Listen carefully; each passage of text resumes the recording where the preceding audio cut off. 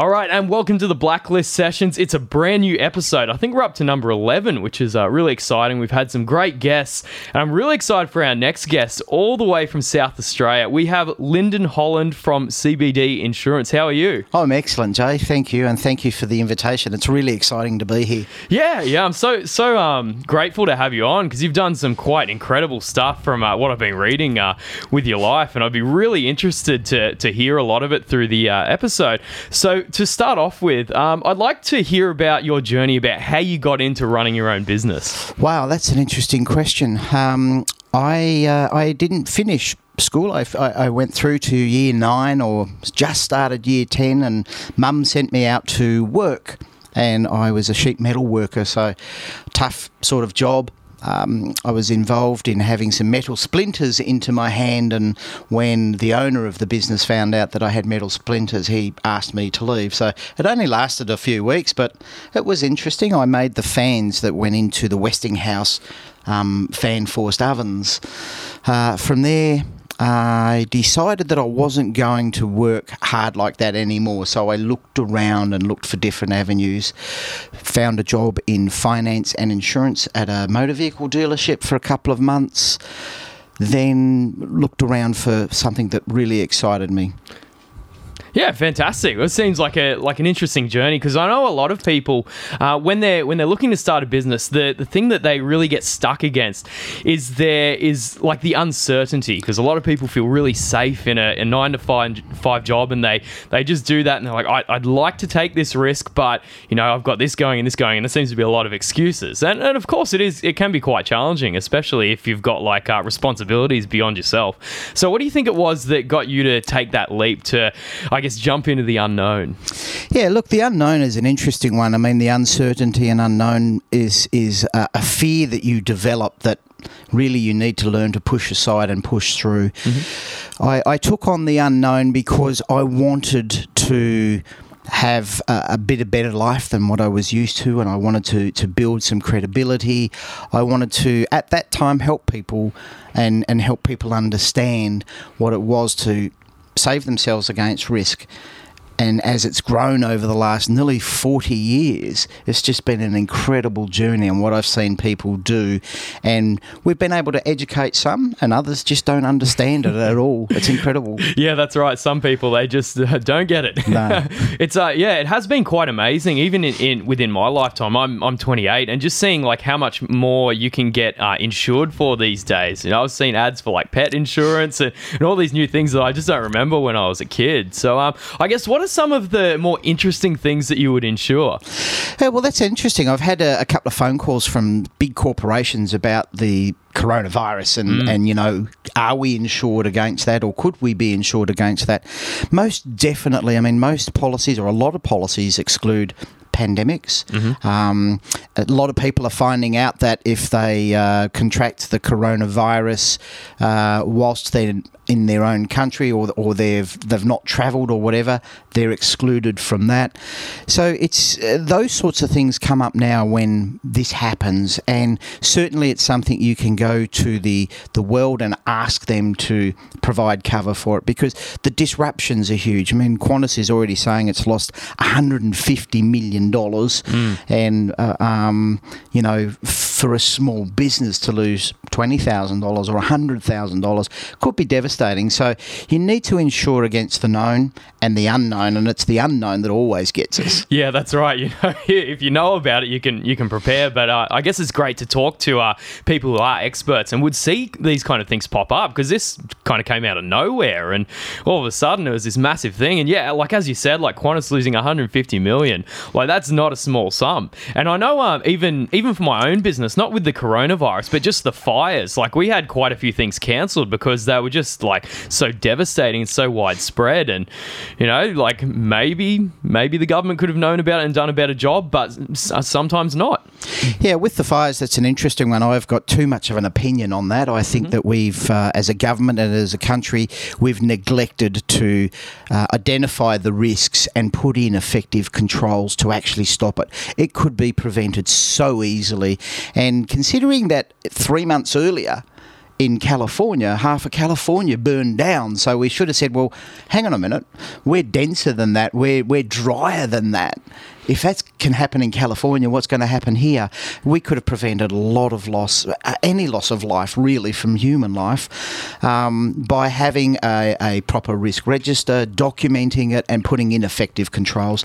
Corporations, governments, small business are the same. And when I ask somebody, do you have a risk register? Have you checked the controls? Do they work? Are they effective? They just look at me like Mona Lisa.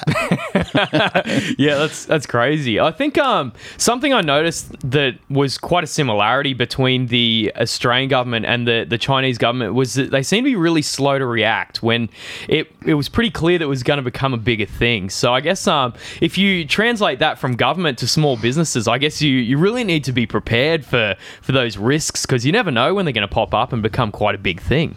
Yeah, I mean, when the government writes standards and the ISO 9001 and those sorts of things, and they talk to you about how to identify risks and do whatever you need to prevent, they just don't implement it. They just don't look at it correctly. Mm-hmm. Sometimes the ideas that come out of people's mouths are just incredible. I don't believe it. They don't identify a risk properly. They don't identify it by the likelihood and the consequences, and that's what it is. So some of the examples are, we've seen in the Australian Navy, they had a ladder as a risk. Mm-hmm. And when we approached them, and my good friend Rod said to them, what's the risk of the ladder? They said, well, the ladder's a risk. And he said, well, the ladder doesn't jump out of the cupboard. Yep. What the risk is improper use of the ladder, causing somebody to fall off, mm-hmm. causing injury or death. That's the risk. The ladder's not a risk. Yep. And a couple of other examples, hospitals' registers normally have food poisoning on their register as a risk. It's no risk at all, Jay, if it's not distributed. The risk is when it's distributed, consumed, and causes an outbreak. But if you catch it at the kitchen, there's no risk. Yeah, so it's definitely about being more specific. Yes. And really nutting down on what it actually is, the specific thing, right? Yeah, it's the resultant damage. You know, speeding's not a risk unless you get caught. It's the fine or it's the accident. Yep, or the tree. yeah, that's right. So, you know, you've got to understand what the resultant damage is, and that's what people don't identify. They don't. When they say, "Oh, there's a risk of,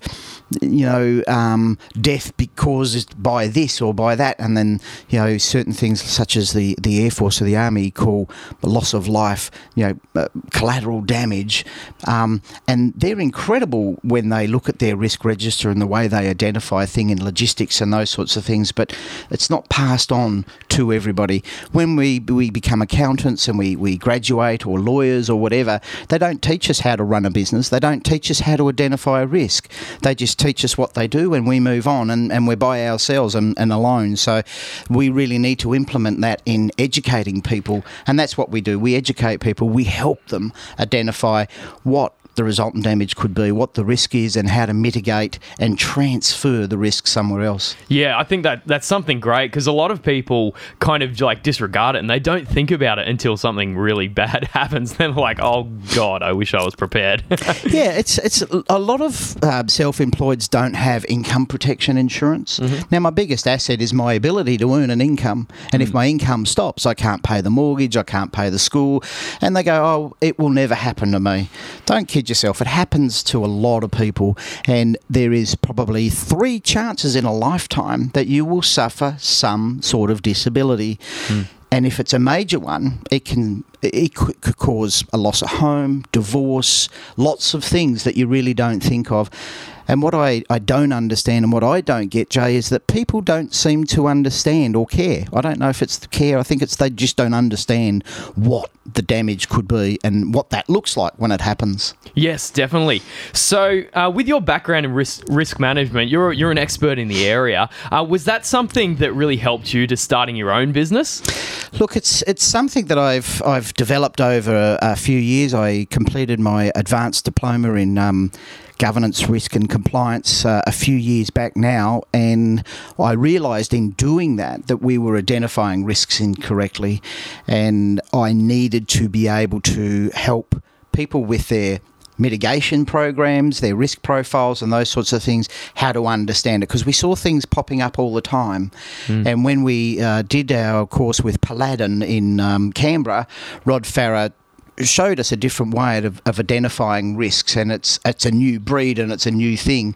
It's created some excitement throughout the industry, yet some people still don't understand it, so we need to get that message out. Yeah, well, that's it. I mean, as technology goes on and things improve and change, there's so many more risks that end up popping up. Like, I guess maybe 30 years ago, the risk of cyber crimes and things like that would have been a lot lower than they are now. So is that something you've seen an increase in your business? Yeah, look, cyber's an interesting one. We see about 3 or 4 million attacks at a time of cyber around the globe. And if you just Google cyber attacks now, it shows you a world map of them actually trying to get into people's systems. 3 million sounds like a lot, but when you're talking about the globe, it's a very, very small amount. We've seen it destroy businesses. We saw it destroy TNT many years ago, and now Toll have fallen victim of exactly the same thing. So even the big corporates, the world giants, still get affected by these things.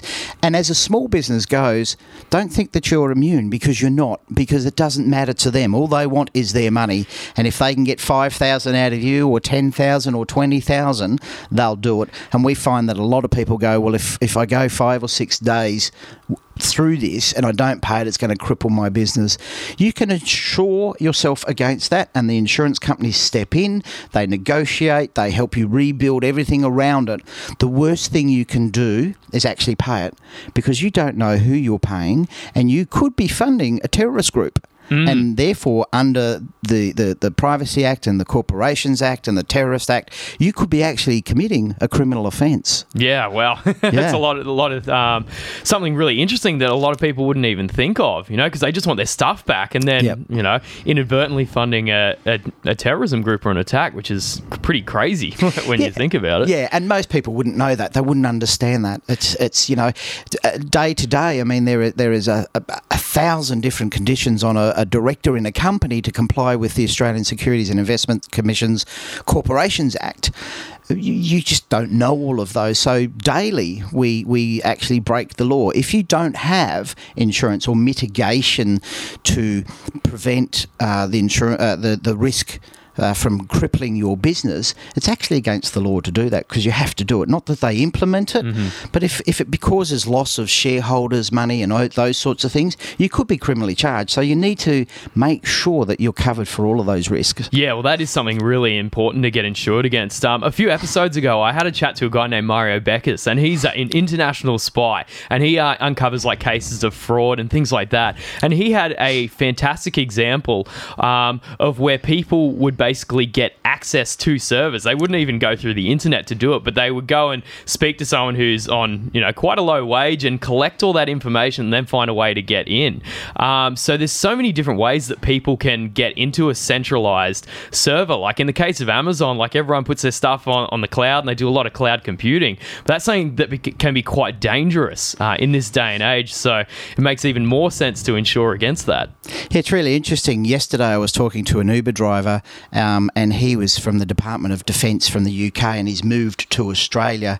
Now, he's got the highest clearance in the world as far as security, because that's what he does, data and data transfer, and his security's been knocked back in Australia because he knows too much information, and they're suggesting that he might be somebody who might be a risk. So it's really, really serious. The global cyber risk attacks are very, very serious. And today the fines in Europe, if you're importing or exporting, or you're taking money over the internet and you breach the European privacy laws, you could be up for fines for $100 million. And they've issued $100 million fines to corporations in Europe. Australia, not quite so bad. $10 million is the fine, or the maximum fine. and there's lots of risk. If you're exporting from China or you're exporting from Slovakia or somewhere around the world and your goods are sold in Australia, you become the manufacturer under Australian law. Mm-hmm. So the risk is, and people say, well, I don't cover the warranty, I don't cover it. Well, under law in Australia, if you bring it here, you are the manufacturer and you've deemed to have to, under consumer laws, cover that risk or cover that warranty. So a lot of people don't understand that when they're doing it through the internet. You're still going to be exposed to those laws worldwide. Definitely. And yeah, as the world has become a lot more globalized, you would see that a lot. I guess you'd be working with a lot of companies that would be exporting and importing from overseas. So you'd have to be across all the laws and regulations, restrictions, all that kind of thing, like worldwide. So that must be a pretty big job. Yeah, look, it is an interesting job. I went to see somebody June last year and they were into freight management. Mm-hmm. And so that's what they did. They didn't have any trucks or anything else, but they imported, exported, did all of those sorts of things. They didn't have any liability insurance at all. At all. They were turning over $500 million a year and they didn't understand that they needed to have that liability insurance or marine cargo insurance. And when you talk about marine cargo insurance, a lot of people who have trucks in Australia have marine cargo insurance, but marine cargo is quite specific. Mm-hmm. You have to have a journey on the water. Yep. For the insurance to be effective. So there's a lot of people out there running around in their trucks with marine cargo insurance who aren't insured correctly, in my opinion. Yep. Wild. That's crazy, yeah. And I guess that's why it makes sense to talk to someone that knows, because there's a lot of legalities. Like, the law is very complicated, I think on purpose. I agree. Because I'm sure there's very specific circumstances that have happened in the past, and they've gone, okay, we have to write a law exactly for this and exactly for this. And, you know, that became the law in the tax code. Yeah, it's interesting. Kerry Packer, when he was interviewed by the Senate many, many years ago, said to them, you make all these laws, but you don't repeal the old ones. So you just keep making a law to suit you, and it becomes confusing because they go back to that one and they come to this one, and we're referring to law back in 1803 and here we are in 1993. And so it's really, really interesting how they go about it, and they keep introducing them, and we're supposed to know them as small business people. Yeah, it certainly is very hard. I would like to see some of the red tape reduced, to be honest. You know, because I think it'll just lead to better results for Australia. Like, I read an article the other day. Australia's dropped again in the global innovation standards, and it's something that we used to be really good at. I mean, like, we invented Wi-Fi. Like, yeah. We're a great country. So I would like to see some of that rolled back, and I think we would be able to do a lot better and innovate a lot better if that was one of the things that happened. Yeah, look, it's really interesting that there is so much red tape out there, and there's so many conditions. The Australian Securities and Investment Commission and the Treasury Department at the moment are hammering insurance companies and banks, and they're just making legislation stupid. And I don't mean to say that to be disrespectful, but you know, there is certain legislation in there that you can't do and you can't comply with, or the compliance is just so much. All you're doing is spending time complying and not earning any income. And so it's just gone from one extreme to another. And when they change the law, they go from one extreme to another, and you're supposed to comply with that, or you're supposed to understand it. When you're talking with a simple person sometimes, you just can't do it. Yeah, that's right. You know, it's I've noticed even for my business, just running a small operation, like things like the compliance does take up a lot more time than I would like to, and like we've been going through the process of building a house, and the amount of regulation that you have to get through to get that makes it so time consuming, because we're just looking to move in, you know. Yeah, it's interesting, isn't it? I mean, and the reason for that is that we have people who are dishonest, and they use the wrong material, they do the wrong thing. Then we have a disaster. So they're trying to prevent risks from happening. And I get that, and I understand that. It's one of my passions at the moment when we talk about if you just do your job right, then everybody else will be able to flow along with that. But it doesn't always happen. Yeah, I think that's a fantastic point. I would like to see everyone do their jobs properly, and that would be really good. Yeah, it would. I mean, I had my bathroom renovated a year ago, and the guy came out and he was lovely and he did the job, and then I had a building inspector come and check it, and the job wasn't quite right, and I didn't finish the last payment, and the guy threatened my life. And you just go, So when I checked with Consumer Affairs, who regulates builders in South Australia, they said, there's nothing we can do about it. And I said to him, well, he doesn't have any insurance. How can you allow that to happen? Mm-hmm. And they said, well, we can't monitor everything. I said, well, you get a renewal every year of his licence. Surely it's easy just to put insurance with it, provide a certificate of currency with it, and communicate with the insurance companies. If they cancel it, the insurance company has to tell you. It's not that much more to do, but they weren't interested. Yeah, man, that must be so frustrating. And yeah, it really does come down to people just doing the job and just that competency. So what I try and do is I surround myself with people that are really competent. It's those people that are doing great things and really want to succeed and just do right by everyone else. So I guess when you were scaling out your business, that's obviously quite a challenging thing for a lot of people to do. What was the process? How did you get the right team of people there? It's really interesting. I mean, you've got to do your research like you do anything. If you do your research thoroughly, you will come out with the right results. So you need to educate yourself, make sure that the people you have around you have the education or the experience to understand what it is that you're trying to build. So when you're building a new business and you're starting from the ground, you really do need to have your business plan in place. You need to have your risk register in place and identify where you're going and how you're going to do that.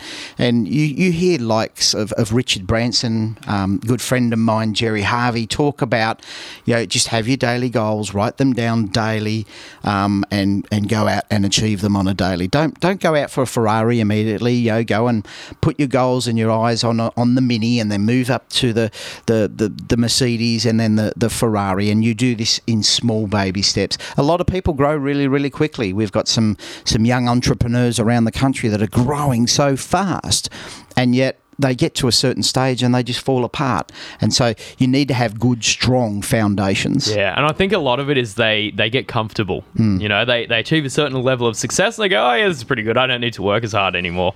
But one of the things I do to mitigate that is what I'll do is anytime my bank account goes over $2,000, that money is either in stocks or in real estate in the mortgage to help pay off that debt. So I've got $2,000 to my name. That's all I've got. I need to go out and I need to really make things happen.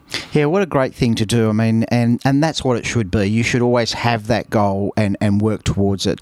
Well done. Yeah, I think you just got to stay hungry. And I'm really passionate about making music videos and filming for people. And it's something that has changed the country industry quite a lot in the last few years, which I've been really excited to be part of. And I think the thing that's really led to that is just having that passion and that drive to really achieve the best possible result that you can for the clients. Yeah, look, and you do that, and it's a long process, and people don't understand that when they come to us sometimes and they say we need insurance or we need to cover some of our risks. The process is really lengthy, and they don't understand it. The cost of going through that process is quite big, but you identify everything. So it becomes your Bible, it becomes a part of your business plan, and and rest assured that you can actually go to sleep of a night time knowing if your factory or your shop or whatever it is burns down tomorrow, that we're going to move straight in and we're going to get you back up and running straight away. Yeah, that's a great service to have, that one. Yeah, it is. Yeah, fantastic. So what I wanted to ask, was there an example that you have of something where, I want to try and get into, the biggest insurance things that you've insured? Is there anything that's been, insanely massive where you're like, well, this is quite a big thing to insure? Yeah, look, it's an interesting thing. I mean, I do the general insurance side of things and the life insurance side of things, which is not common, but there are certain instances where we've had people that required or needed insurance for $200-300 million loans. So to be able to get insurance for that amount is just enormous, and it's a big job. So we've been able to get insurance for people who have suffered previously from cancer or a brain tumour or something like that. Very, very difficult to do. However, the end result is that they were covered, and that the last example, the gentleman, he had a $50 million a year turnover business, and he got really, really ill. For 2 years or 3 years, he didn't quite meet the qualifications or definitions. But I persisted with the insurance companies and persisted, and one day I said to the deputy CEO of AMP, I said, Paul, this guy's really, really sick, and you keep saying he doesn't meet the definition, but he's losing everything. His doctors said that he's likely not to be with us within a 2-year period, which meets your definition, but your insurance claims manager says no because they don't see it meeting the definition. He had a look at it, we had a discussion about it, and 4 weeks later the guy got a $12 million check. It changed his life. He actually started to recover, and he's doing okay. We're now 15 months down the track, and his health is getting better. He's got financial health, and if you don't have your financial health behind you, it can affect everything that you're doing, your business, your marriage, your health, everything. Yeah, for sure, because it would put so much extra stress on you too, like especially for someone that's turning over $50 million a year, like your expenses are also probably going to be quite high, and if things do go south, like it's going to be really hard to meet some of those payments. So it's really great to hear a story like that. Yep. Because so many times, like, yeah, you do hear examples from insurance companies where they're like, nah, we're not covering that. So it's really nice to hear a change and hear that they could actually pay that out and really help that guy, even though it wasn't quite within the definition. Jay, insurance companies do have a heart, regardless of what we think. We've never had a claim not paid in my nearly 40 years in this industry. Every time you go to them and you present to them a story based around their definitions, and even sometimes not. We've had insurance companies, Zurich one time paid a person out because while it didn't meet the definition, they understood that there was a loss, and it was a big loss. And Zurich stood up and said, okay, well, we will help this person out because we want to help them out because they think and need to be covered. So insurance can be really good for everybody, and insurance companies aren't as difficult as people think they are. Yeah, oh, that's fantastic to hear. So do you have any other examples of when like insurance has been absolutely paramount to saving someone's business, like it was going to completely crush them?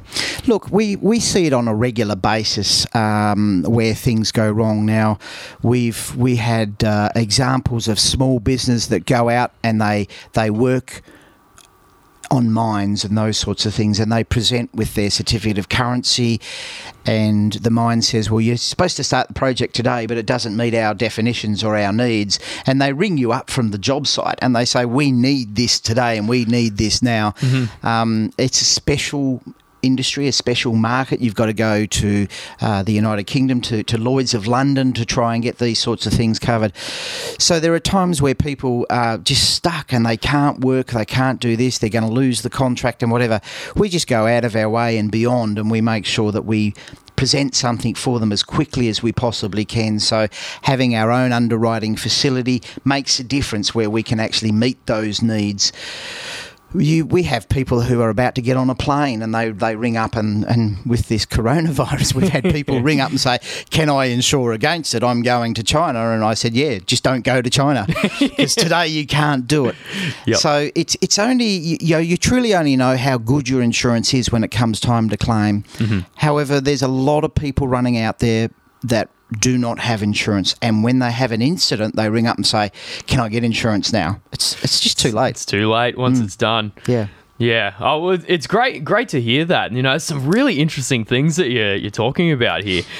So we've talked about covering like $200 million deals, $300 million deals. Like, what's the process of that? Like, how does someone walk in and go, you know, I want to insure like this deal for like $300 million? Yeah, look, it is an interesting process. A lot of brokers just put together what they think is best, but you really have to start a book. So you have to start from the beginning. You identify the risks, and you build a risk register with these people, with these clients or whoever it is, and you build this for the insurance company, and you show the insurance company what the risks are and how you've mitigated them, what your controls are and how effective they are. And what that can do, that can actually reduce your premiums, because the insurance company can say, well, they've got it all in hand, so our maximum risk is not what we thought it was. Insurance companies can only do what they do based on the information they're told, and if we give them more information about the risk, how we we identify any issues, how we're going to mitigate or stop or do whatever, they become a lot more comfortable. So if you're a person, for example, if you're running a company, a plumber, I've got a guy in Adelaide who has 200 plumbers out there, and they do something wrong and have an accident. We had a fire there not long ago which caused about $40,000, $50,000 worth of damage to a restaurant. Mm-hmm. The risk is, that employee's done the wrong thing. He hasn't complied. Yep. And he hasn't followed the rules, and therefore he puts the company at risk because they're not insured. Yep. We do find a way to get around that. It's like the theme park in Queensland. What happened is that those people died on that ride simply because somebody didn't do their job. They didn't follow it through each and every day. And as I've said before, if you do your job properly, everybody else does their job properly, you reduce the risk. Yeah, well, that's great, especially as you're scaling up. Because a lot of small business owners, they think, if I do everything myself, it's going to be right. But at some point, you do have to scale up. And it's when you have other people working for you that is something that's completely out of your control. And then even more, it makes sense to make sure you're insured against that, especially if you have 200 plumbers going out. There is so many things that can go wrong with 200 people. Yes, yeah. And look, it's interesting. A lot of people engage contractors and they don't think to ask the contractor for their insurance. If the contractor doesn't have insurance, then he causes an issue and you're the main contractor. It's your responsibility. And there's such a thing called proportionate responsibility. If they're working under your instructions, it's your insurance they're going to come for. And if you haven't checked his insurance, then you're going to carry the burden of it. Definitely. So something else that you do is a lot of financial planning and just preparing for retirement. Is that? Yeah. So a lot of people are, I guess when they're starting a business, they really struggle to make money. But, some of those people do get quite successful and they end up making quite a bit of money. And I guess the burden goes from really finding a way to making money to then preserving the wealth. So what are some of the best ways that you find are the best to preserve wealth? Look, it's a great question. And as I was growing up as a child, Mum always taught me to put 10% of everything I earn away. So there's the amount of income I've earned that week, and when I was working it was $42 a week. Yep. So my $4 or $5 a week would go away into a savings account. Now if you do that, and it's not the amount of money you put away, it's the term that you put money away. So if you do that each and every week, when you turn 50, you'll have more money than you know what to do with. And that's one of the secrets. It's the secret of compounding interest and allowing it to grow and being sensible. It's nice to see these people go and invest in Bitcoin and earn $1 million of investing, $100 10 years earlier or whatever. We're not always that lucky. But if you consistently put it away and you stick to those goals every week and you put 10% away, it works. And that's why the government's doing it with superannuation. They're making us do it. They're forcing us to save money, and it's a great thing. But if you do your 10% as well, when something comes up, you'll have that money there for you. Yeah, I think that was a really good scheme they put in place. Because I was reading an article the other day, and it was based on different income brackets. You'd have people that were making 50,000, 100,000, 150, 200 and more. And something that I found incredibly interesting in this particular article was that regardless of the income bracket, 30% approximately of each of those brackets felt like they were living paycheck to paycheck.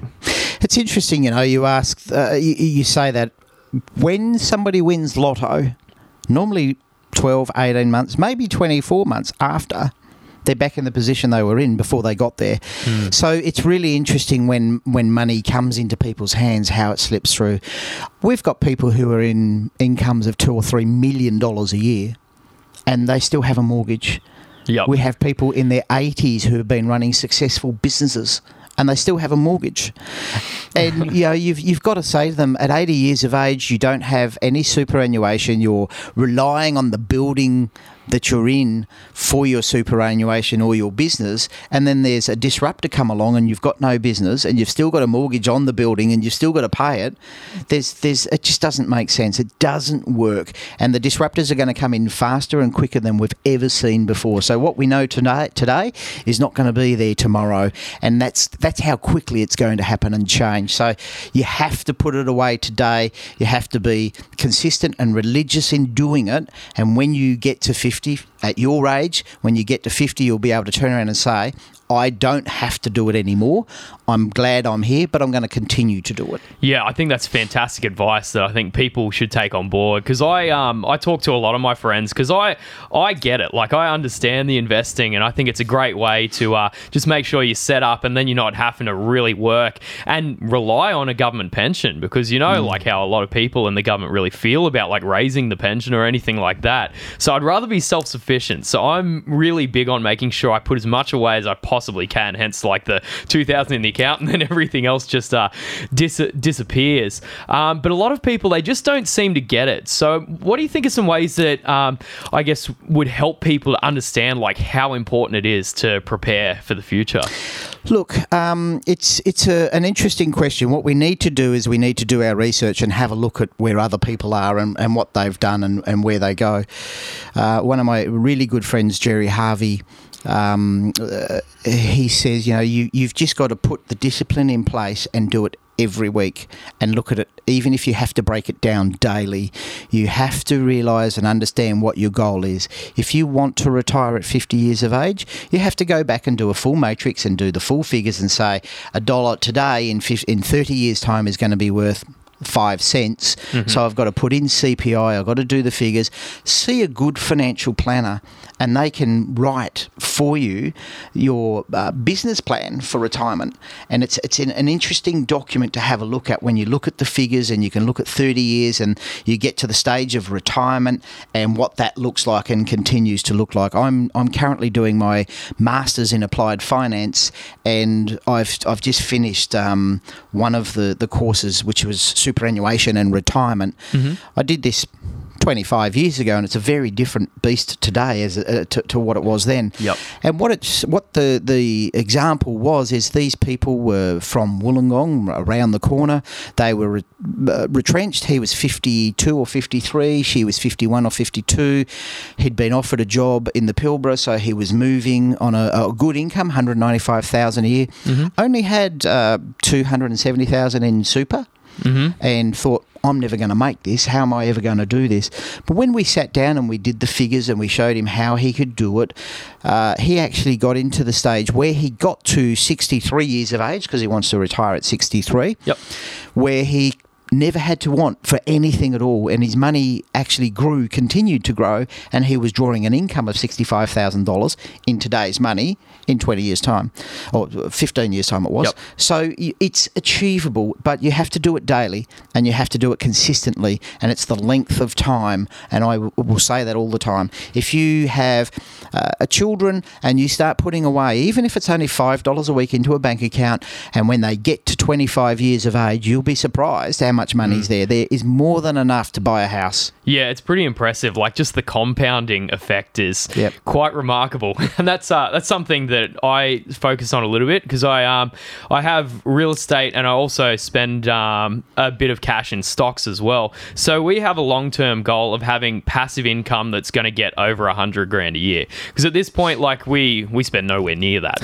but we feel like making that per year, like say in dividend stocks and real estate investments, that's going to be great, that we can just have that set up.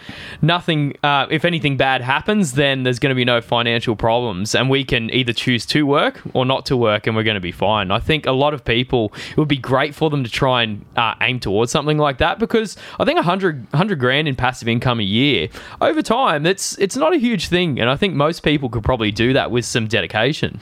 Yeah, and that's what it is, as you say, Jay. It's the dedication, it's the time, it's the consistency and the persistency.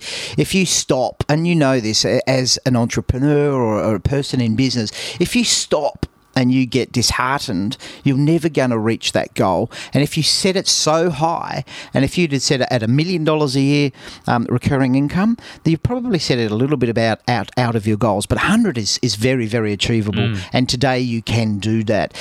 To retire, the government's telling us that we need probably 5 or 6 times our income in a lump sum into superannuation or whatever.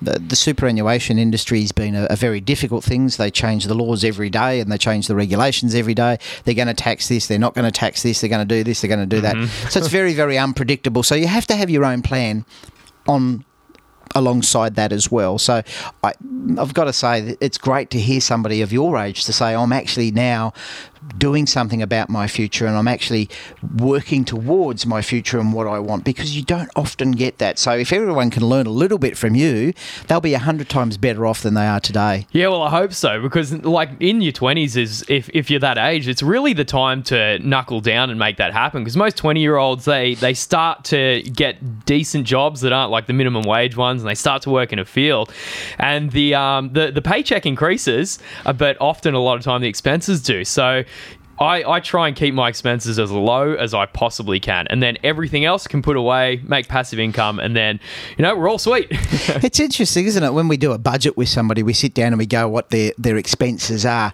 and you'll find that a lot of people spend a lot of more money on alcohol and cigarettes than they realise. And when you say your social spending on cigarettes and alcohol is $70,000 a year, they just look at you and go, it can't be. And when you break it down and you show them their shopping docket, because we make them bring in their shopping dockets every week, so that we do this live for 6 or 7 weeks. Every receipt you have, let's go through the bank account, the receipts, and see where you're spending your money, where we can save some money, and you would be surprised. Just smoking. Some people spend $30,000 a year just on smoking. It's unreal, hey? Yeah, it's incredible. So people say, how do we save money? And we say, well, give up smoking and you'll save your health as well, and a lot of money. Yep, it is literally an example of your money going up in smoke. Yeah, it really is, yeah. Crazy. So that's really interesting. So what are some of the investments that you would advise people to go into? Because there's obviously a lot of choices. You could put all your money in Bitcoin. I'm sure that's super sound investing advice. Yeah, look, it's an interesting question and not one that I can make specifically for anybody, because if I'm giving advice here on the podcast and somebody acts on that, then I can be held liable. You really need to see a licensed financial planner. You need to see somebody who has a great reputation, and do your research on your financial planners and have a look at what they've done and who they do business with. Investing depends on the risk attitude and whether they'd like to take a risk or not. Investing in stocks or investing in small companies, investing in cash. So you've got to do your risk profile and understand what risks I'm prepared to take with my money. It's like lending somebody some money. If you lend somebody some money, a family member, bet on it not coming back, okay? Because that's the risk you're taking. If it comes back, it's nice.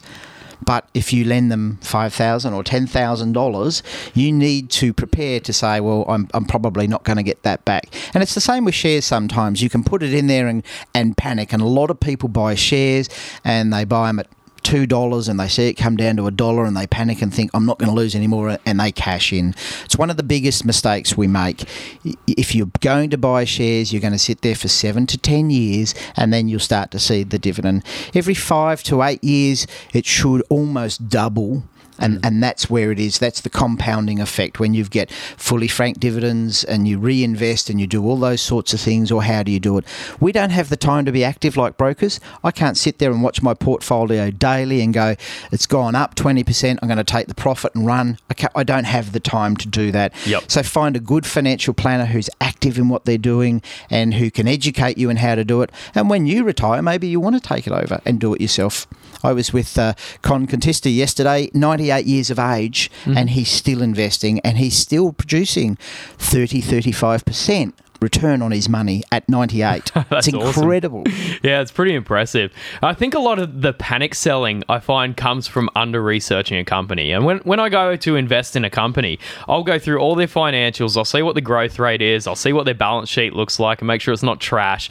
And if I see a stock go from like $50 down to $30, I go, fantastic. Now it is an even much better deal. I'm going to buy some more. Because if you have like your full commitment to a company and you confidently have looked at the financials and think that's going to be good, like if it's going down, like that's a deal.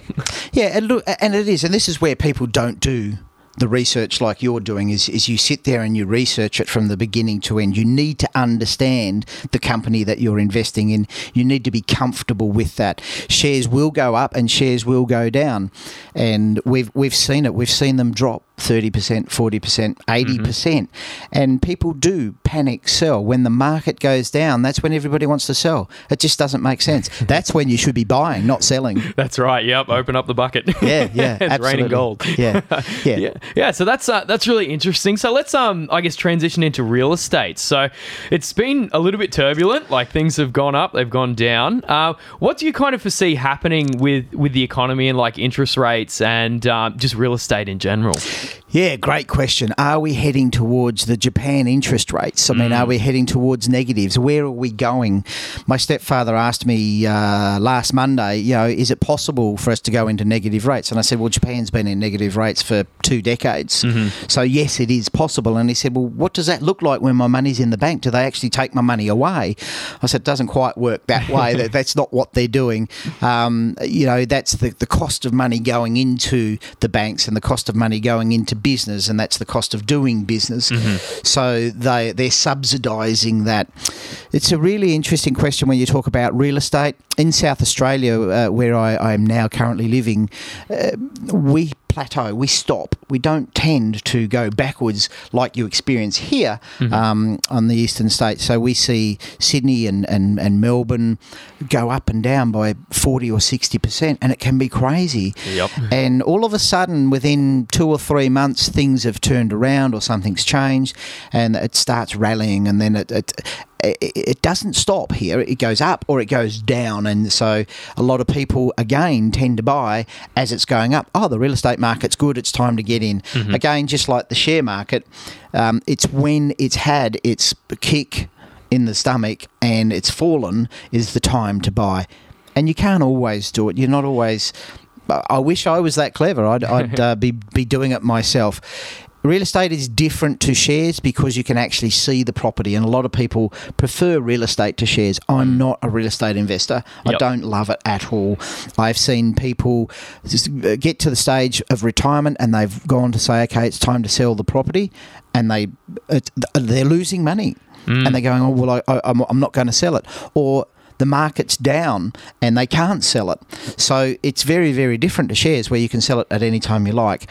The only time you would get stuck with shares is if the government's put a stop on that particular fund, and that would normally be a property fund, a commercial property fund, where there's too many people taking money out, and there's a reason for them to say it's time to stop and slow down because we don't want to see everybody lose their money.